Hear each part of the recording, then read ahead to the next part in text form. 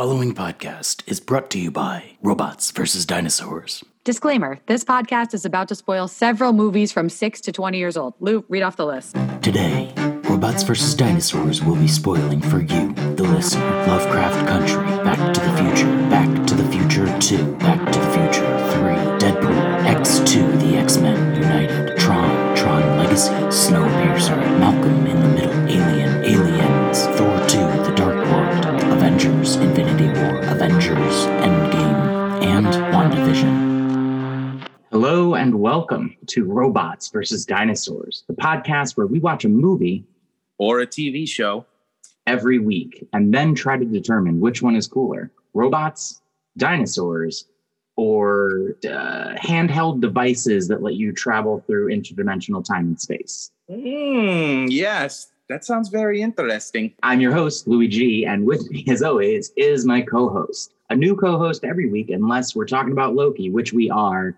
In which case, I have returning MCU enthusiast, all-around good dude, Ryan T. Lawler. Welcome, Ryan. Hello, everybody. It's good to be back. Ryan, why don't you tell the listeners which episode of Loki we're talking about today? Today, we're going to be discussing episode 3, Lamentis. Lamentis. Great episode indeed. I thought so, too. This episode stars, of course, Tom Hiddleston as Loki, Sophia DiMartino also as Loki, but really we're going to call her Sylvie, I think. And Sasha Lane, who we saw last episode as C20. So I'm going to get into the opening sequence of the episode, and then you can sort of take it from there if you'd like. So we open on this person that we recognize as C20, but they're in civilian clothes. They seem to be on Earth. They seem to be at like a bar, like an Applebee's kind of bar, like, you know, like a bar with fruity drinks with umbrellas and stuff. And she's talking about, she's sitting with her friend and she's saying, you know, we could do potato skins or buffalo fingers. And they're having a discussion about that. And then they start talking about brain freeze and the concept of brain freeze. Yeah. And how when you get brain freeze, it literally, the top of your tongue is so cold, it freezes the roof of your mouth, which is directly linked to the synapses in your brain, which literally get frozen, and your memories are frozen in place until your brain thaws out and you can actually continue thinking. Like, it literally stops the thought process, which is very fascinating. That was a cool explanation. It was kind of like confusing for me at the same time. It's kind of like, what does that exactly mean? You know? Yeah. And I liked how Sylvie is sort of using this concept as a distraction or as a buildup to what we will reveal is really going on in the scene, which is that the friend across from C20 is actually Sylvie, a Loki variant, and she is trying to find out how many people are guarding the timekeepers. How do I find the elevators? Like all these questions about how she can infiltrate and get to the timekeepers. And they did this really interesting jump cut where when she asked for that question the first time, it's like there was like a snap almost, and then it cut from what seemed like day to night, and they had previously been sitting indoors and now they're outdoors, but almost everything else was the same. What did you think that was?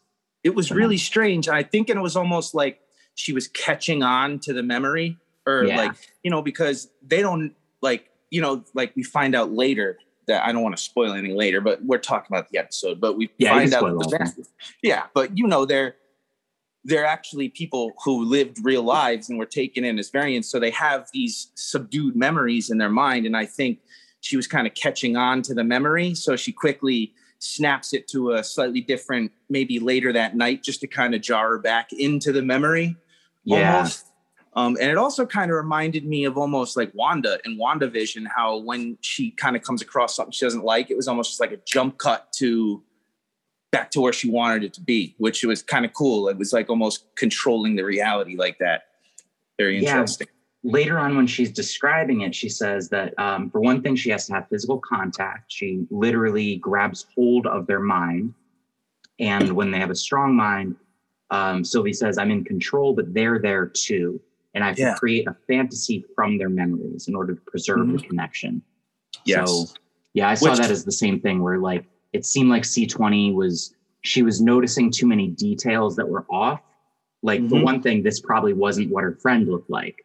And maybe like when this actually happened, when she was with her friend at this bar, they were actually outside, they weren't inside. So when she noticed that, like, I think that's when Sylvie was like, okay, got to change some details real quick to keep you in this.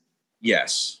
I also believe like she said earlier, she doesn't always have to do that. Like, you know, so like C20 has a powerful mind, I guess. Certain people have powerful minds. And I don't think she has to do that with like when she just took over like the guard, you know, like boom, instant and it's over.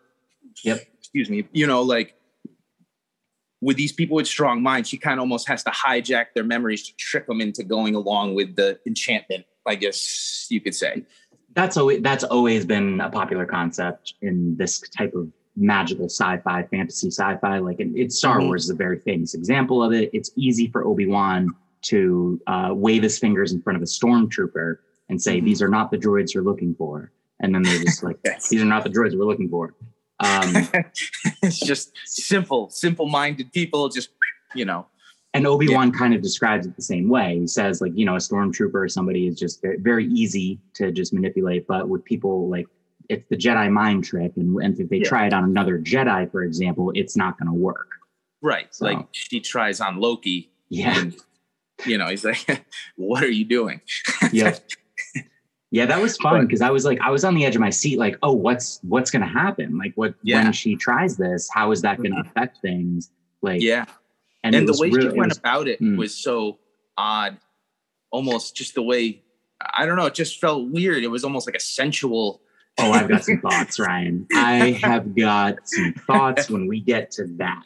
So, nice. Good.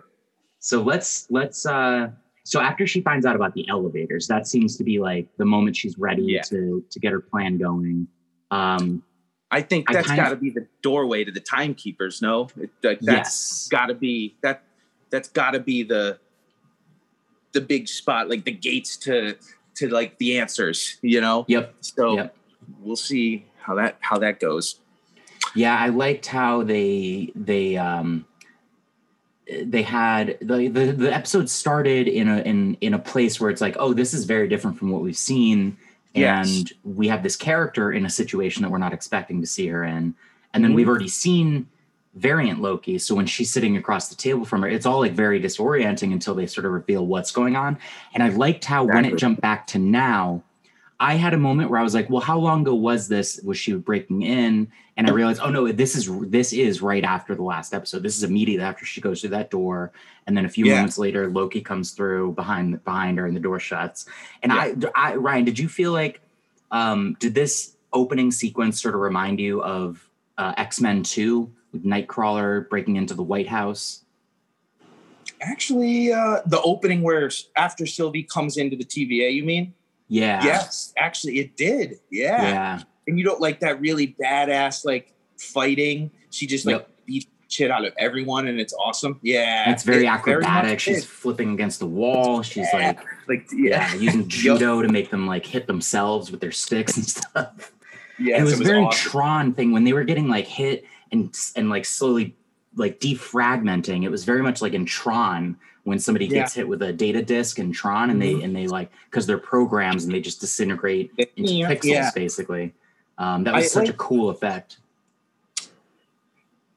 Do you think that she's sometimes I had this thought, like maybe she's not really actually vaporizing or killing them, but sending them back to their timeline or something like that. Maybe it's not actually like death.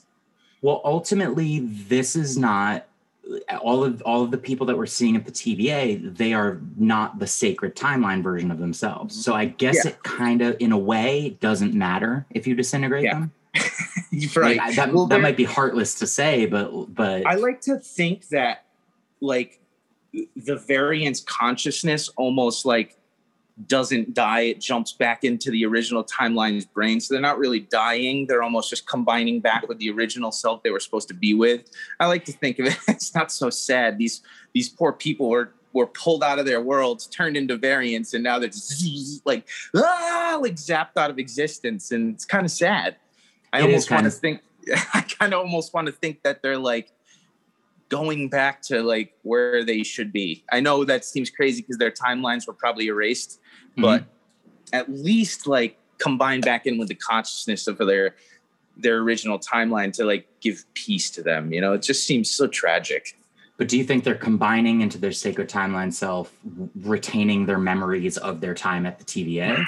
Because that would be complicated. No, I don't think that. Almost just they go. It's really hard to explain.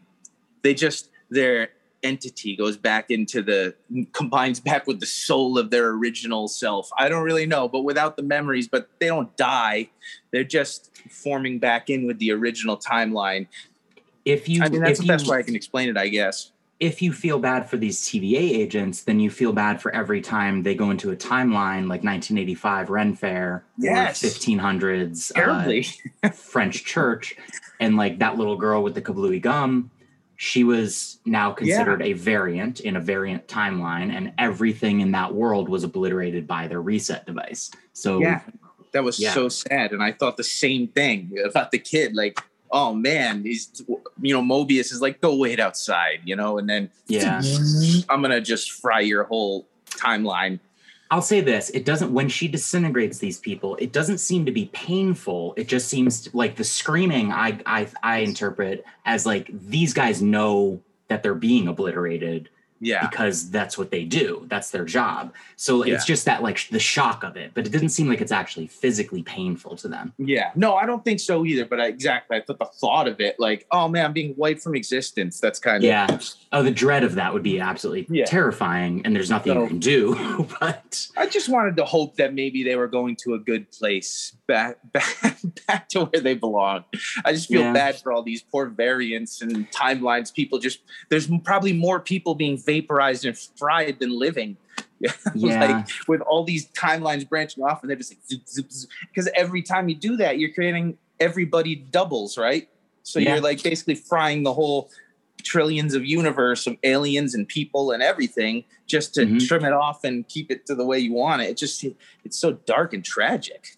Really? It is, unless you think of it in cold digital terms. Like if I'm writing a draft of a paper or like a short story or something on my computer, and I have this other idea, so I create a duplicate of that file, or like maybe I'm recording something and I make like a duplicate of that recording, and then I like something that I did in one of the two versions, and I realize like, okay, this is going to be the master file. And I'm just going to erase the other one because it's not really useful. It's just taking up space on my hard drive.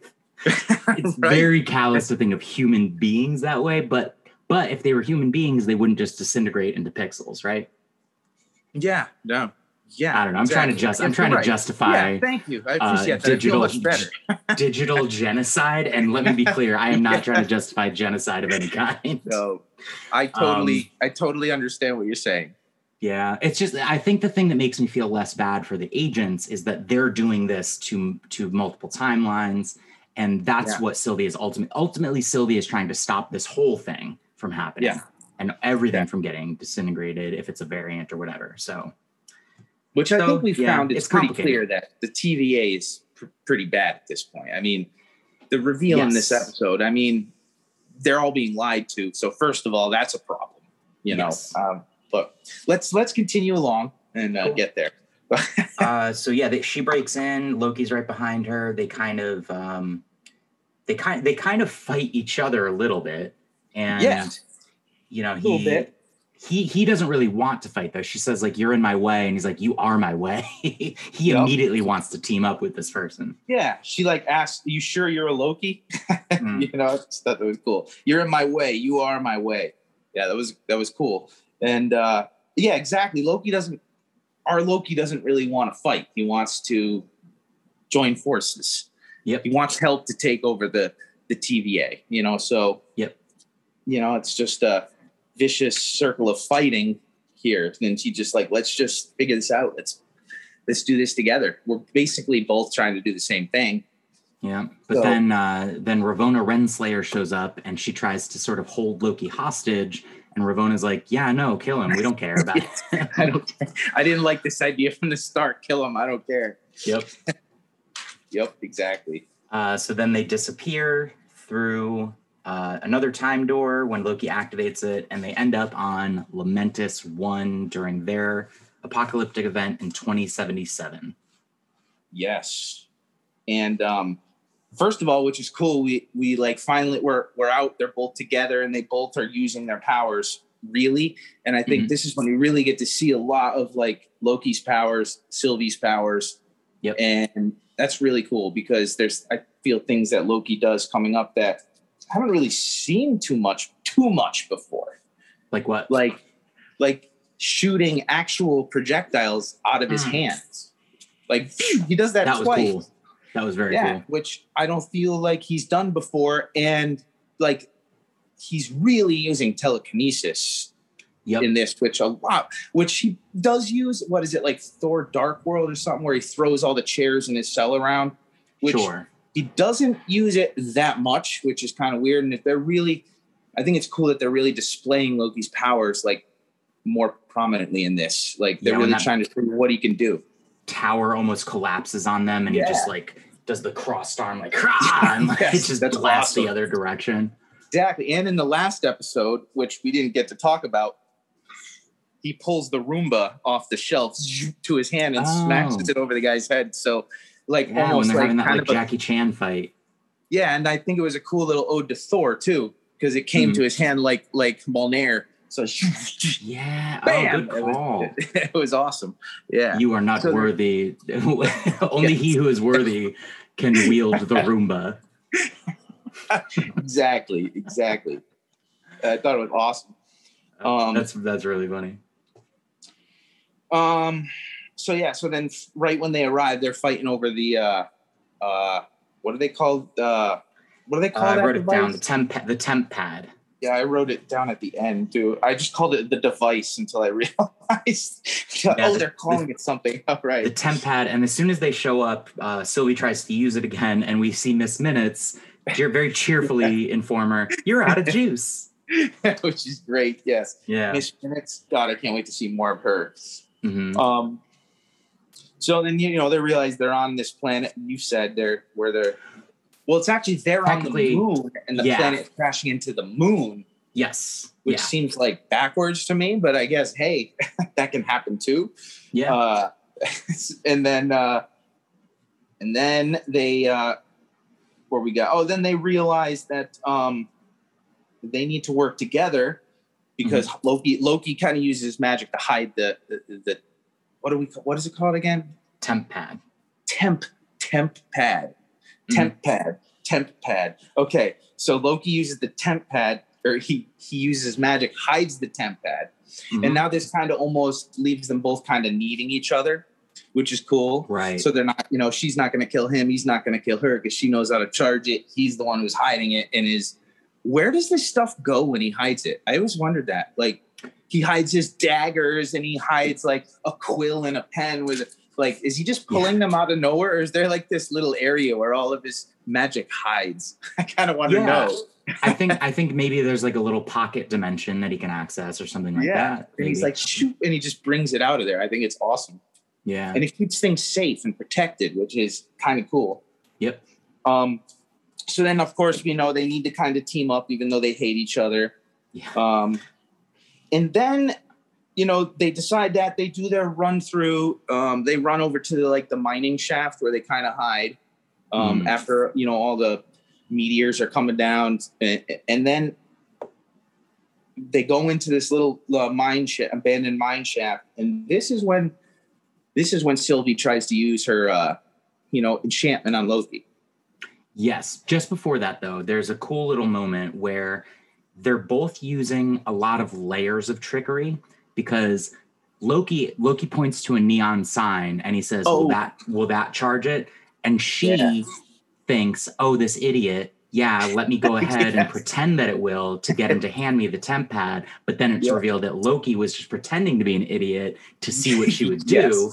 And he catches her trying to trick him. And then he's like, you got to try harder than that. And then she's like, well, you got to come up with better plans than that then. Absolutely. I love their banter back and forth of trickery, and it's awesome. And I love he's just let me just check if this adapter will work with the damn it, what is that? Yeah, hand it over real quick. I'll plug it in. Yeah, exactly. He's like, nah. They start with like the most basic of tricks to see if they'll fall for it, and like, okay, he's smart at that. Nah, not gonna work. And then from that moment, I felt like they were starting to form like a mutual respect. I would dare say attraction towards one another. Yes. I have a lot of thoughts about this, some weird thoughts, but we're going to get into it. I think that because then this is when they run into the mine shaft and we have that little, right. And now, you know, they rest. Loki's like, whew, like kind of breathing heavy after running. And she just kind of does this little sensual, like creep up to him and slow approach, hands on him. And like, just the shot was awesome. The way it was done was awesome because it was very mysterious in a way. Like, you don't quite know for sure why is it like this? Why are they two Lokis that are almost like seem like they're attracted to each other? Just it's interesting and it's cool, and it almost makes me think that there's more to her than just being a Lady Loki. Okay. I don't know what, but maybe it's not that simple, you know? Maybe. But maybe. I know you look like you have things. Well, what are your thoughts? It really starts to come together when they're on the train. Like that's when I started being like, this is kind of like I'm like loosening my collar. Like, oof, this is kind of a sexy conversation.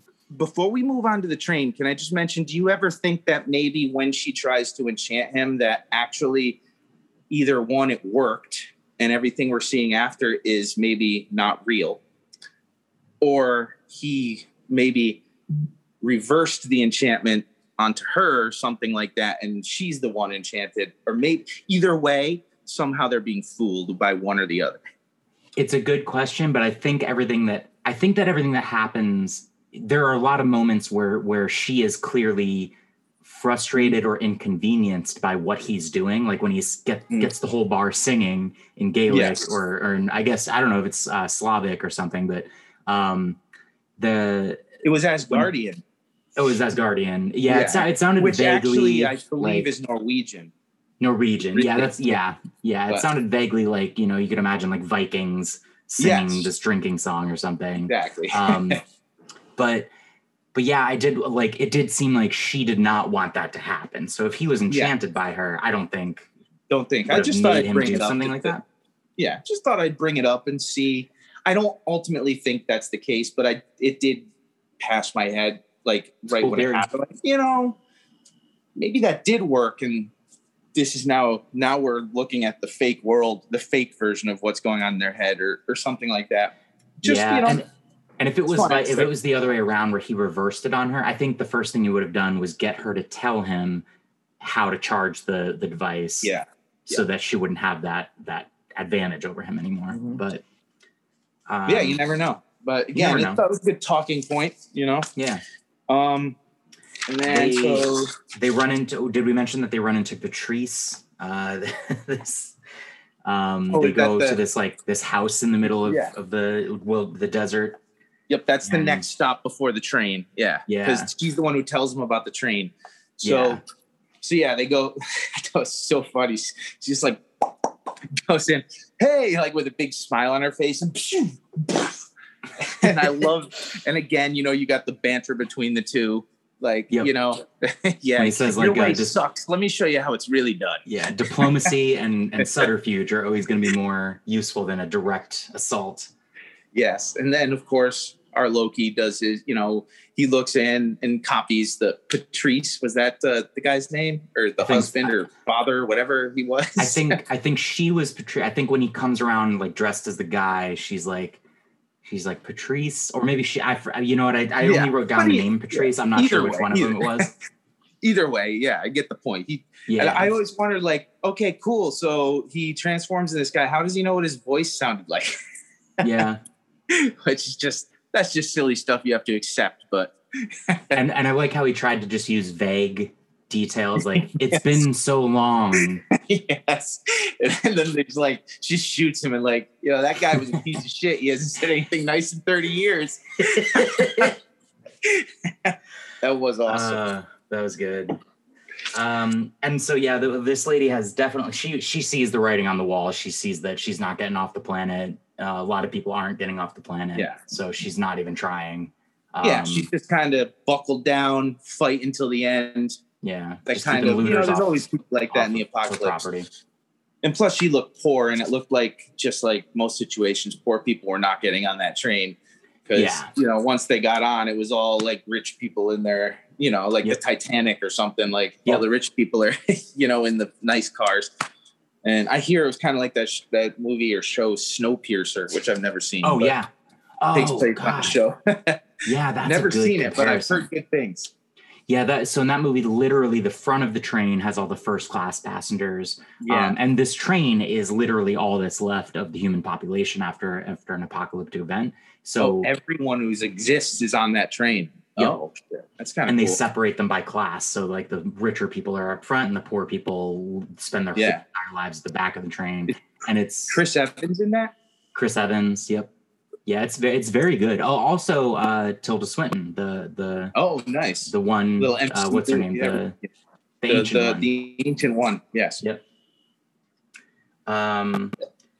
So awesome. Patrice or whoever tells them about the train. They see all these people waiting in line, and Loki disguises himself as one of those guards with the ridiculous blue uniforms. Yes.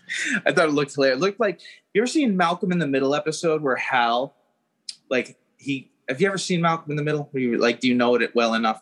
Well, there's an episode where Hal has a power walking, he literally is like, this other guy is like a power walker, and he walks past, and he's got this long streamlined helmet on.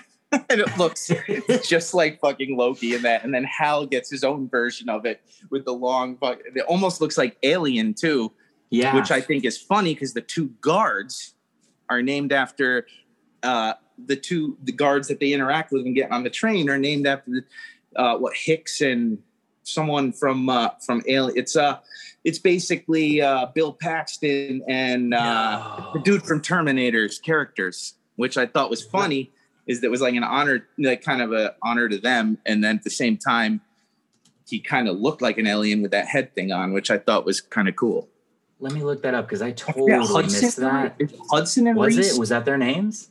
It's something like that. It was, yeah. Give me just a moment because I really want to. Okay, so one thing, the guy was Patrice. I'm looking it up now. Alex Van was his name. Private Hudson and Corporal Hicks. Yeah. That's hilarious. Yeah, I thought that was cool. That's very funny. Oh yeah, because the helmets they did have that design of like the alien skull. Yeah, that's so cool. It's awesome, right? I thought that was catch Ryan. Yeah, hell yeah. So then this was a cool scene too because they sort of combined their powers to get onto the train. They worked together, which was cool. Yeah, he dressed up like a guard, but that wasn't quite enough. She had to enchant one of the guards to get him to let them through. And it would have worked. It almost worked if Loki wasn't such a hedonist. Yes. Yep. And then, where am I here? The train. Okay. And then they do that part where they go and they sit down in the train, and he's like, I don't like to ride backwards, and she doesn't like to with her back to a door. She's like, just sit down. Yeah, there's doors on every side. Just sit down. Yes. Yeah. Why don't you think he likes to go backwards on a train? Is that a thing with people? Do people? Yes. Because I don't know if I've ever met anybody who has that. I've heard that a bunch of times, and it doesn't bother me. When I I haven't ridden on a train in 10 years now or so, but when I used to go to New York all the time, I didn't give a shit about riding backwards. Is it a motion sickness thing or? Yeah. It's a motion sickness thing, but I think it was just I honestly think it was just a passing joke. It wasn't supposed to mean anything, but right. I mean, who knows? With these shows, could mean anything. And then, obviously Sylvie doesn't like to sit with her back to a door. I mean, that makes sense. She's paranoid and does, she wants to be prepared to fight at any time. Yeah. But as Loki says, there's doors on both sides, so who gives a shit? So this is Ryan. This is the scene I want to spend a few minutes talking about. Sure. Because they sit down and Loki's like, the bartender brings over champagne, and he's like, well, she doesn't want any, because again, she's being smarter and tactical and being like, we should not be getting drunk when we're trying to get to the one power source that will make sure we're not obliterated in this apocalypse. And he's like, yeah, but I'm just gonna have 2 champagne. Yeah, I'm just gonna drink. And he does. That would be me. They end up talking about their mothers, or he talks about his mother Frigga and how she taught him some magic. And he talks about how like she would transform a flower into a frog, or do cast fireworks over the water. And when he demonstrates the fireworks, you can she is visibly impressed. Then she kind of collects herself and she's like, not bad. Okay. Yeah, pretty good. Yeah, pretty good. Yeah, but she fucking loved it. Yeah. And later she says, somebody taught you some halfway decent magic, so I'm not even going to try to figure out where you're hiding the thing. So she knows he knows his shit, she's learning that he definitely knows his shit, which makes me wonder, maybe she knows more about Frigga and who she is, his mom, Loki's mom.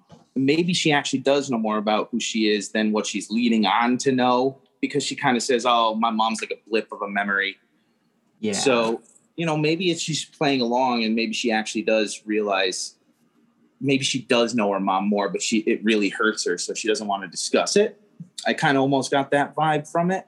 But this goes back to one of my big questions from last week. Is there a point after Loki took the Tesseract when the variants such as Sylvie were created, or did Sylvie have a whole entire life that was some other butterfly effect thing happened early on when, she was born on Jotunheim? Did something else happen where she had a completely different life? She wasn't raised by Odin and Frigga at all, or something else? So say that again. Okay. So Sylvie was born on Jotunheim, just like Loki. Yeah. And abandoned in the middle of the battle, just like Loki. Odin took him in and raised him along with Frigga and all of that. And then at some point, something else happened that set her off on a different path, and she became Sylvie. Or did the Sylvie variant get created after the moment Loki took the Tesseract? And I see. As soon as he grabbed the Tesseract and went, did that create that whole other timeline of her? I see what you're saying. Yeah. I have in my head, I imagine it as she has gone along this whole time, and because she's on this variant timeline, almost she's doing shit that's not supposed to happen. So I feel like she was doing this all along, and him creating an extra timeline was not part of creating her. I think she's been in this variant kind of timeline fucking with the TVA for a long time, and she was not created by Loki. This is bigger than Loki and what his timeline did. That's what I feel. Really him breaking the timeline. I feel really him breaking the timeline in Endgame actually is part of more of what the facade of the TVA is about, not actually.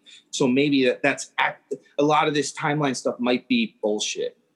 Yeah, probably. So I don't feel like she was created through that timeline. She's always been there doing this. So what was her childhood? Her childhood was growing up just like Loki, having certain experiences and being adopted into becoming an Odin daughter. Yeah. But some point along the way, she became a variant in her timeline, but it really has nothing to do with this Loki's variancy. I don't think. Okay. What do you think?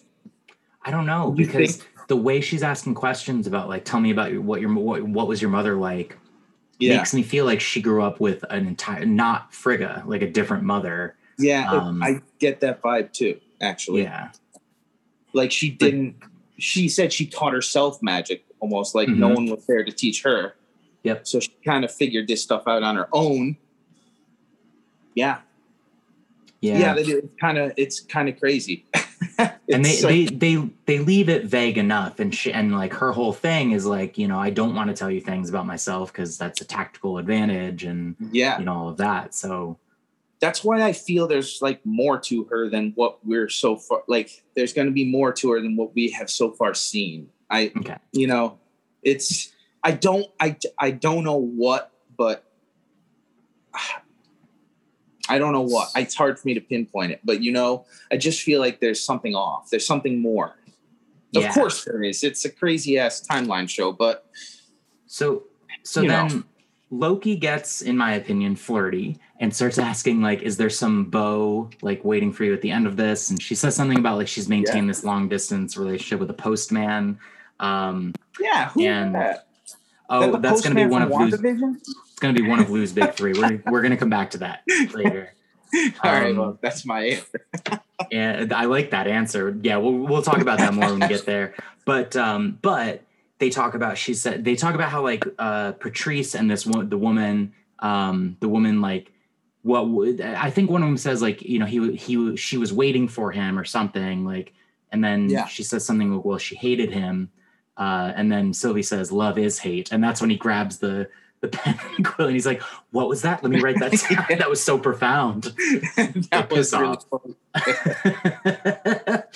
And that's another thing too. I think it's awesome that they're just using their magic for silly stuff, and that's what I like to see, that kind of thing.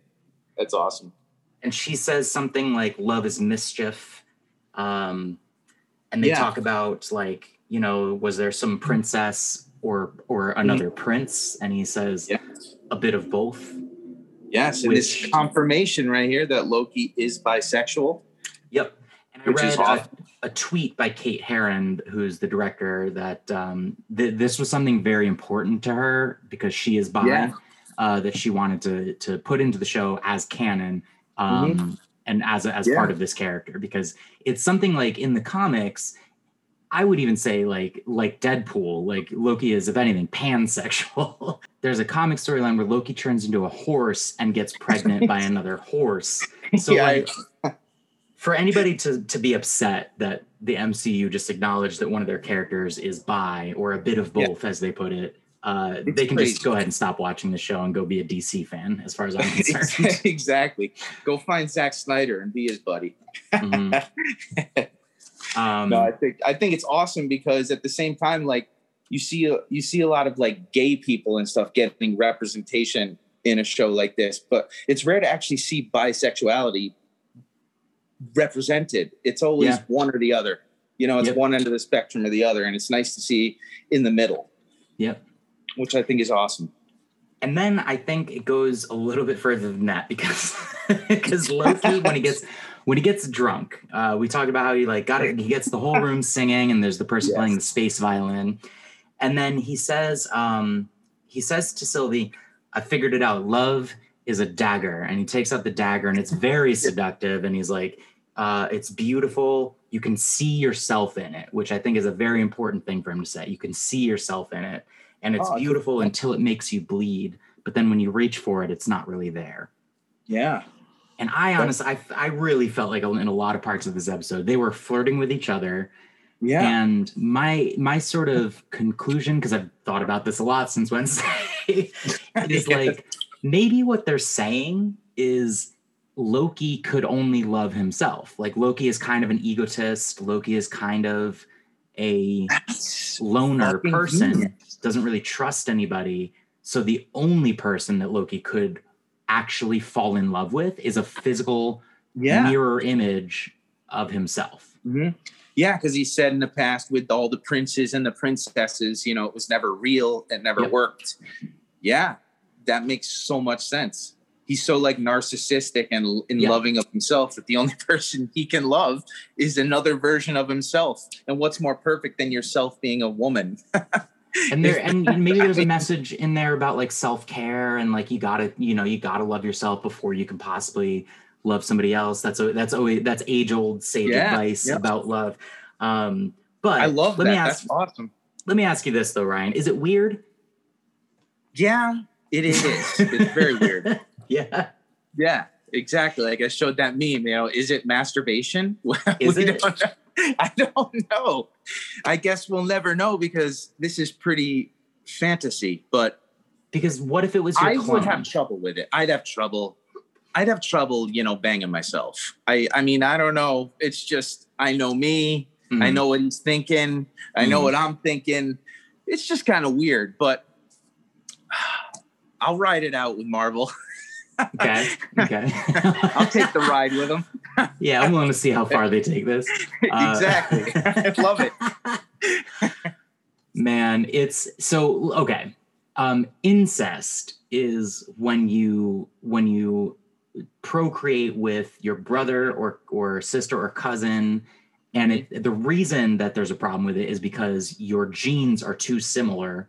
So it sort of overrides the process of procreation, where it's like it's meant to be combining genes with positive traits because the genes are too similar in the first place. Yes. It's like it's a problem, and it creates like children that might have developmental issues. Yeah. But if it's yourself, that they literally have all of the same genes, right? Like almost exactly the same genes. It's like I can it's your only clone. imagine if you mate, you're making a clone of yourself. That's the only thing I can think of. And would it even work? And is DNA the same in different universes? So is it really even? And is incest banging yourself? I mean, it's just it's so complicated. Where I land on this is if Loki and Sylvie go ahead and hook up, I'm okay with it. I want to see it. Yeah. But I'm down with it. But I don't want to see them like have a kid.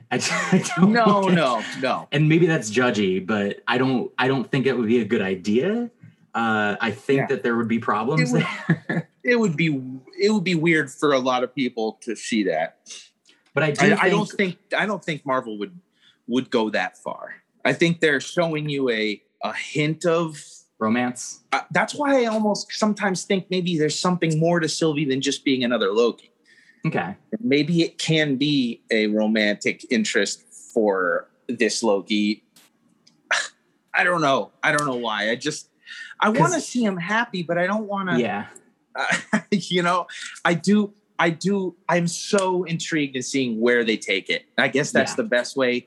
It's so hard for me to see what they're going to do with this, but it's really, it's so intriguing and cool. That's why I love it. It's like so like mind-boggling type thing. Like you meet another version of yourself who's a female, and you connect really well because you're so similar. But like, is that going to destroy everything? I don't know. Can't wait to find out. In my headcanon / fanfic, I can see like a future movie where like Thor is there and like Loki and Sylvie show up, and they're like, Thor's like, "Who's this?" And he's like, "Oh, that's my my partner. That's my significant other." And he's like, "But it's you." He's like, "Yeah, whatever." Yeah. Like, that's for you. That's for you to deal with. Like, we're fine with it. Yeah, you got a problem? I don't. I hope that's in Thor: Love and Thunder. I'd love to see it. Oh man! And you know what? Taika Waititi is the kind of person that could like get into quote unquote weird stuff like that. I could see him handling it. Exactly, and he could handle that in a comedic way that works. I could totally see it. I am going to link in the show notes, listeners. I'm going to link to an article. I really love this article. It's from crack.com. This writer, Dan O'Brien, where I want to make sure I get the title of the article right before I say it. So Daniel O'Brien is the writer. This is written in 2009. So you're locked in a room with your clone. Fight or fuck? That is great. he makes this whole argument about like why it would be a great idea to fuck your clone, and how like you both are on the same wavelength. You know exactly what you like, and then he makes a counter argument for why the best thing you could do is fight your clone, because like then you know all your weak points and like your where you let your guard down and stuff, and you'd be like the best training possible. It's a very, very funny article. So I'm going to link to that in the show notes. I think I'll be clicking on that. Excellent. This musical break in the episode too, like when Sylvie eventually falls asleep and she wakes up to Loki in his TVA uniform, dancing and singing, getting the whole bar into it, almost the whole bar, 99% of the bar, except for one dude. that 1%, that rich dude, and like the musical break itself went on longer than I was expecting, and it was beautiful. I really liked it, and his voice was awesome, like singing that. God, yeah, he was so good singing that like Asgardian tune, and it like. To hit those like they're almost like that Middle Eastern Indian like quarter notes, like in between notes, like really fucking like really good. Like it was awesome. He nailed it. I thought it was great. Oh, yeah. Damn it, man. Every time I go to put my foot up on my knee. Cool. Yeah. And kicked his whole phone over. Yes. Done that twice now. Blooper reel. All right. Yeah, I thought it was like, again, this is my favorite episode of the show so far. I was like, I loved watching it a second time. I didn't feel at all like bored or that it was slowed down at any point. I don't know that showing this much of this singing sequence was necessary, but I enjoyed every second of it. Yeah. I thought that a good part of this, a real point of this episode was to really show us the characters and the development between the two Lokis. I mean, that's what the episode, in my opinion, was really for, and to just show you a depth of each one, especially our Loki that we've known, showing him how his love for his mother. I mean, he doesn't really love anything, but he loves his mom, and she really was the only one who really pushed him to be the only one who really knew he was special. Yeah. And I think that it really gets to show that depth. It gets to show that he likes to sing and have fun, and it shows another side of him. And I think that that's important character development for the series going on. So it's important that we see these things. And I like episodes like that. You really get to see the character. And, not just put in these situations, but to see them in a normal situation. Kind of just, I mean, not a normal situation. I mean, they're fighting for their lives, but you know what I mean?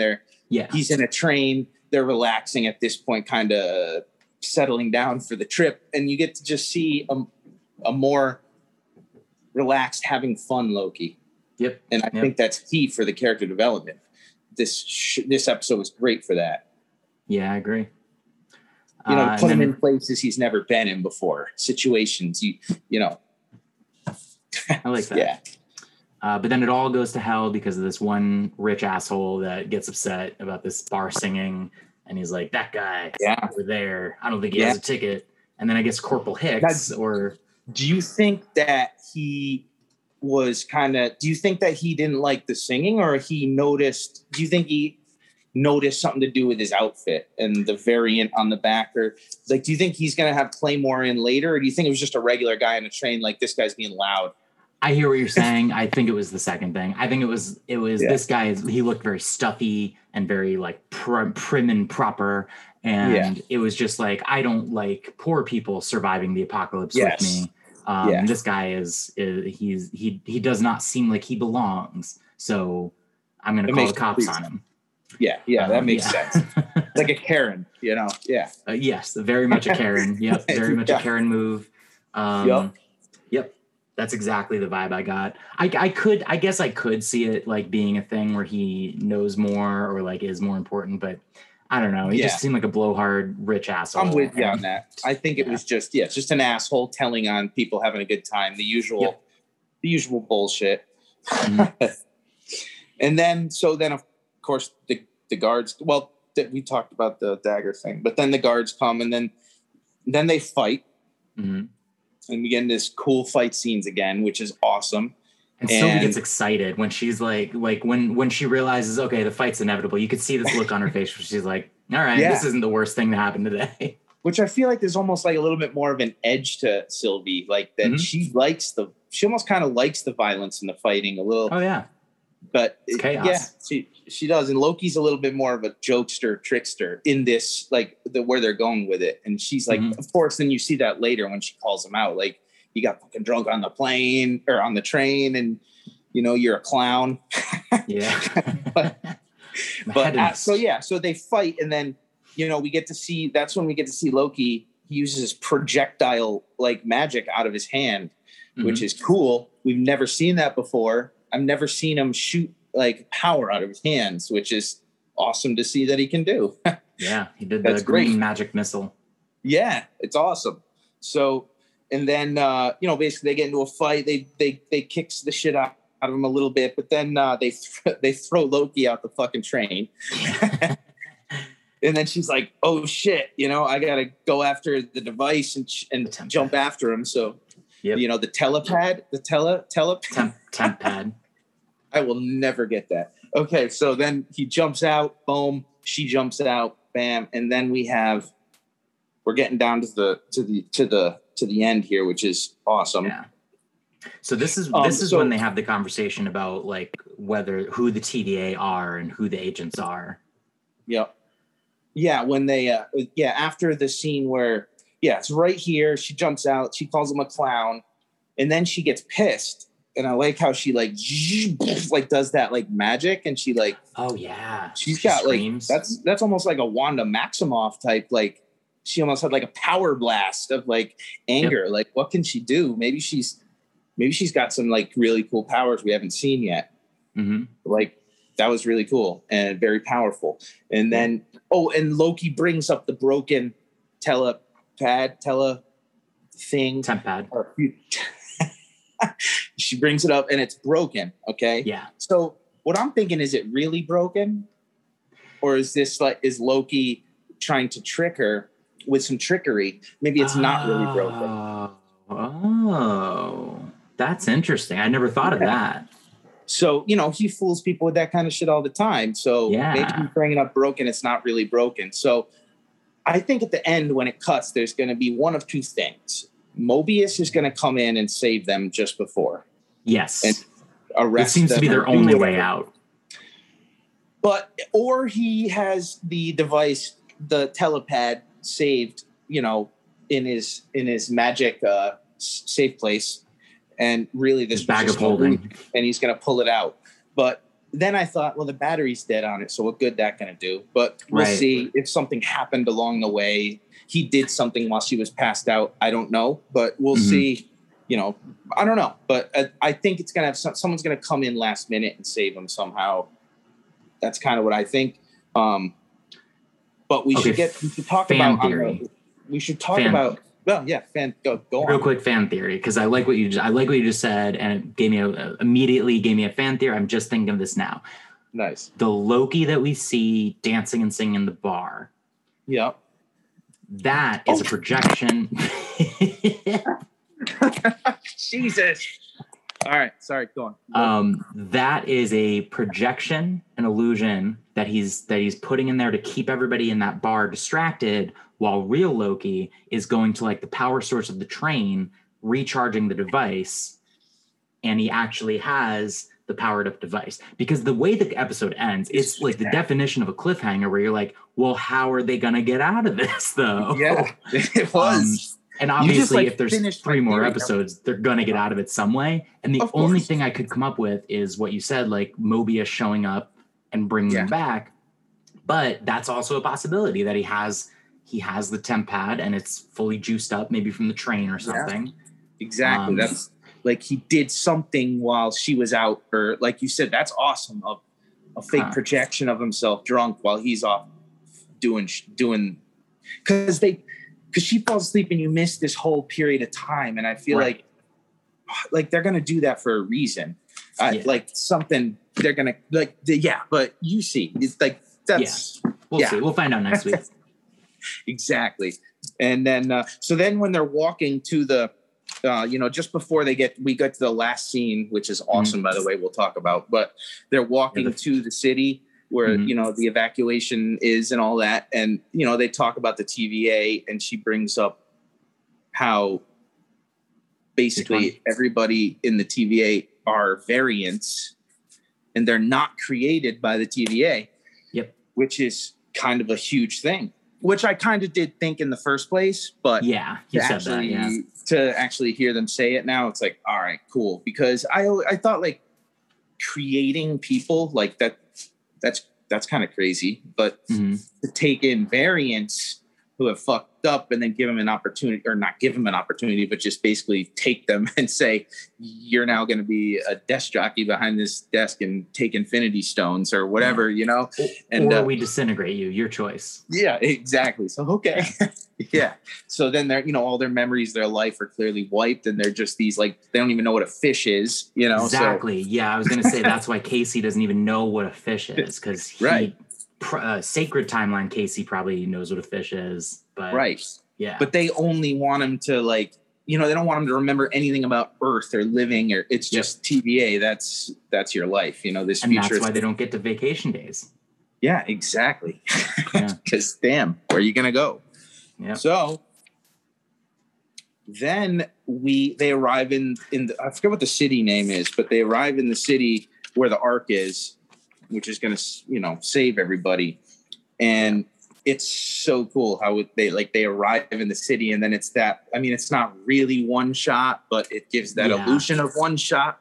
I wrote down the timestamp. It starts at with 9 minutes and 14 seconds left in the episode, and it goes for about 3 straight minutes. But there's definitely a few times where the camera goes up and it's all CG, planet crashing into moon, or like the camera turns around and neither of them are in frame, and it comes back and it's just their backs. So it could have been a stunt double. Yeah. Like they do a lot of cool tricks and stuff, but I actually watched a video of someone who broke it down, like where all the cuts were. And there were like 4 or 5 different cuts.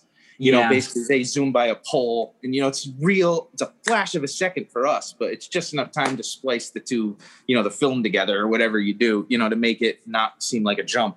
Right. And, but it was awesome though. It was done, and just the camera following when they're running and all the shit's falling on them. Yep. And then, you know, you get to see Loki use his telekinesis, which I thought that's definitely, I think, him using his telekinesis, because I've read other people's theories about how he took one of the time stones from the drawer and he's maybe using that. But no, he wouldn't be able to just handle the time stone. Right. And at the same time, you have to make sure that time stone is this one from that universe, because they only work in the universe. It's just, I don't think that's the case. And plus you heard it like land back. There's a sound effect where you hear him drop it back in the drawer. So I really don't think that's the case, but that reminds me, friend of the show, PJ Mancuso, former multiple time returning guest of Robots vs. Dinosaurs, PJ Mancuso. Nice. We were talking about Loki, and he pointed out something I said last week about how we've seen Loki able to take over multiple minds at the same time with Dr. Selvig and Hawkeye. PJ corrected me a little bit on that. Loki had the Mind Stone in that staff at that point. So it was really the power of the Mind Stone. But I think that's evidence of why he's not using a Time Stone here, because he couldn't handle just holding the Mind Stone. He had to have it in a staff surrounded by like a thing. So like they've shown in multiple different movies, a normal person, even an Asgardian, can't just hold one of the Infinity Stones. You have to be a super tyrant or something. You have to be like Thanos or something, because he does actually pick them out and handle them. But even then it takes a toll. Oh yeah, exactly. It's like it takes a lot of. There's so much power in them. You said every single one of them that have been held or fondled or handled by a human or another entity has been in some kind of a protective, whether it be a tesseract or an orb or a scepter or you know, exactly. Like you can't just hold it unless you got it you got the Soul Stone by sacrificing, because they wake up in that pool and they're holding it. But that must be some kind of magic. You're in like a realm. Yeah. Or maybe the Soul Stone just doesn't hurt you like the others. I don't know, but yes. One other thing is when they're having that conversation, when they're walking, Sylvie says when he's talking about C20, he says she was a normal person on Earth hundreds of years before she started fighting for the TVA, which in the time period that they showed her in, it looked like that was, like that could have been the early 2000s or like that could have been last year. Well, here's what I think. Okay. I think that because the TVA kind of exists in a non-linear timeline space, it was the equivalent of what hundreds of Earth years would be. Yeah. But it's not really 200. Like she could zap back to her reality where she was at any time because the TVA kind of exists in all of time. It's like a 4D kind of place. So it's everywhere and all time. So I feel like anybody who gets pulled into the TVA is going to be in that moment, but their lives could have existed anywhere on this timeline. So I think that's kind of what that's referencing. I don't know if I explained that correctly. No, I totally agree because they're in like a nexus world, basically. Right, exactly. Like everyone, like, Mobius could be from 1627 and C20 could be from 2005, but they're existing in the same time because the TVA doesn't exist on a timeline. Everything it's 4-dimensional. Everything exists at once, kind of. Yeah. I think Mobius is very clearly from 1990 something. Yes, that was just an example, but yes, Mobius is, I think, clearly from like 1992 or something. Yeah. But that means okay. So do you have anything else to say about the episode before we get to Lou's big three? Because that's one of my big three. No, I think we covered it all. Yeah. Ryan, do you have a song to introduce Lou's big three? Lou's big three with you and me. It's Louis G with the big old three. Nice. That was the same tune as last time, just like updated lyrics. I love it. Yo, that's my go-to. Yeah, I'm just gonna ask you every time, and hopefully you improvise something new every time. So yeah, with the same tune, of course.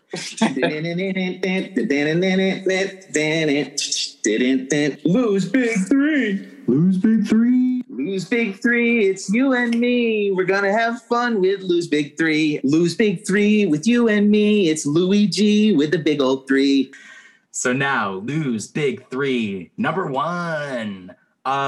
Ryan, what is the sacred timeline version of Casey and the sacred timeline version of Mobius and the sacred timeline version of C20? What are they currently up to? If it has been, so let's use C20 as our first example. If it's been hundreds of years that she's been working for the TVA, doing all this stuff in this Nexus world, did that person that we saw at the beginning of the episode, like finish her drinks that night with her actual friend, go home, live the rest of her life, and have like grow old and die? Or was there a point where she got pulled into being a TVA agent and then that version of her no longer exists? That like real version of her. That's what I think. I think she, just like Loki, she was pulled out of an existing timeline. Mm-hmm. She was just going about her timeline, going out with my friends, drinking some drinks, whatever I'm doing. And then something obviously went not the way the TVA wanted. She sipped her drink wrong and the TVA fucking jumped in. She got potato skins instead of buffalo fingers. Scooped her out. And then of course the C20 that did the right thing kept on living her life and went on, died. But this variant obviously now becomes a double because she fucked up the timeline. Mm-hmm. They take her and they're going to use her now as an agent. But I feel regular her kept going. Okay. And that's why I kind of feel sad when these other extra variants get like vaporized. Like I almost wish their consciousness were just, that's what I was trying to say. Like, her consciousness is combined back in with the original one so that they don't actually die. I don't know. But if it's been hundreds of years at this point, there's nothing for her to go back to. She's just bones in the ground, right? But the TVA exists in all time, so they can put her back whenever they want to. And let her just experience what the rest of her life would have been.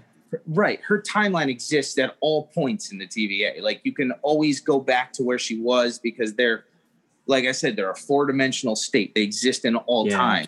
you can just go boop, boop, pick a spot, and she goes back there and she'll be okay. She'll just go back to her time. Got to think of it very weird, not linear. Okay. That's how I see it. So what about Casey and Mobius? Like, what's their sacred timeline life like? Well, I think Casey was a fisherman on those boats. I think something to do with fishing. Yep. He was a fisherman, dude. Like, those guys, all right, we're going to catch a trout. They wheel it in. That's a beauty right there. That's a nice looking trout. And then they unhook it, throw it back. That's Casey right there. Okay. Mobius was either an avid jet skier or a jet ski salesman. Because he seems to love salesman is perfect. Yeah, like he worked at Yamaha Sports, and sold those, and then he loved drinking Josta Pepsi energy colas, that's definitely them. But Casey was definitely a fisherman. He had a fisherman show on Wild Discovery. Yeah, the Deadliest Catch, right? Exactly. Okay. Okay. Lou's Big Three, number 2. So Sylvie talks about how she maintained like a long-term relationship with this postman. Ryan, have you heard of this guy, Stan Lee? Do you know who this guy is? Yeah, I think he had something to do with Marvel. You've heard of him? So Stan Lee made a few cameos in some Marvel movies, one of which he was a postman delivering a package to Tony Stank. Oh, my boy. Yeah. So maybe. And so I think that, and I think he's shown up in multiple different movies as multiple different jobs or roles or different things. I feel like he also references that deliveries post when in like one of the Guardians cameos where he's talking to the Watchers or something. Yes. And he mentions that he was a FedEx, so he kind of mentions it twice. It's talked about twice anyway.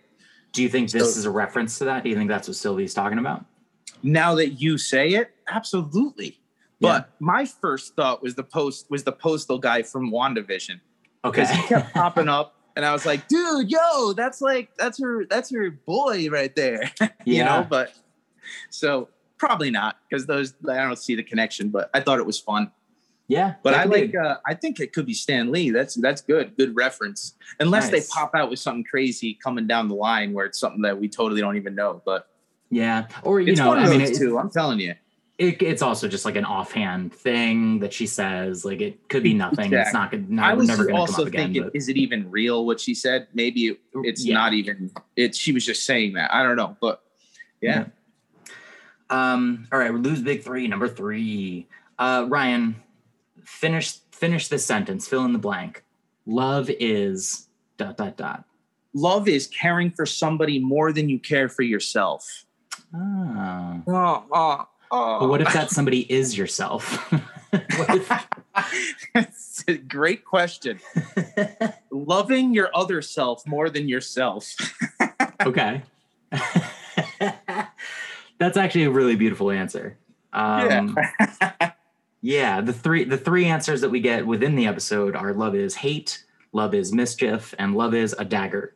So I think I like your answer the best. Love is I'm going to need to have a couple more drinks before I answer that. Oh, that was the other one. Yep, that was the other answer. Mm-hmm. Yes. I like your answer, though. I think that's the best answer. Thank you. I appreciate that. I do my best. You do. You do good stuff. And I think this was a good episode. I think we talked about a lot of cool stuff. Do you have anything else to say before we wrap up our discussion on Loki, episode 103, Lamentis? No, I think we covered that one pretty solidly, actually. And that was great. Yeah. Great episode. I loved the character development in this episode. Great action, fighting. Really, we saw everything you want to see. The powers, the fighting, the character development, the funny banter. It was all. It was great. Great episode. Special effects were top notch. It was awesome. And it ended in a way that, like, I've never been more excited to see what happens next. Yeah, it's just It was such like your standard, just like, just that cliffhanger ending, like straightforward. Are they going to die or are they not? Right. It's one of those like, how can they possibly get out of this? Was their last chance, and how can they possibly get out of it. We've talked about two very, very real possibilities. I do think the most likely one, my actual prediction, is Mobius and B-15 and some other people showing up, because they can show up anywhere at any time. So I totally agree. I think Mobius is going to pop in, arrest Sylvie, drag her in with Loki, and we'll go from there. Yep. Yeah. And then that's, I think, 2 out of the 3 space lizards all in one place, because I'm still hanging on to my theory that the space lizards, the timekeepers, are Loki variants. Yeah, absolutely. What if the whole TVA is Loki variants? It can't be, because we saw C-20. Like, we know C-20 is not. So yeah. We'll see. We'll find out. We'll see. All right, Ryan, why don't you close us out? Oh, man. Thank you, people, for coming for another episode. It was amazing. I can't wait to come back next week. It's going to get even more intense. I've heard some great things. I can't wait. We'll see you next week. See you next week. I just feel bad for all these poor variants and timelines. There's probably more people being vaporized and fried than living. Greetings from Chromatica, home of Lady Gaga, liberator of kindness punks, mother of little monsters, Tricon of the ages. We are her best fans, with a mission to create a podcast celebrating our hero. Broadcasting straight from Chromatica. This podcast is about Lady Gaga, for Lady Gaga. But anyone can listen. It doesn't matter if you love him or capital H-I-M. Prove your stupid love. Ace the art pop quiz. Put your paws up. And download the Chromaticast wherever you get your podcasts. Join us every other Friday at 7 p.m. Eastern, 4 p.m. Pacific for our live tapings at twitch.tv/Apocalypse Podcast Network.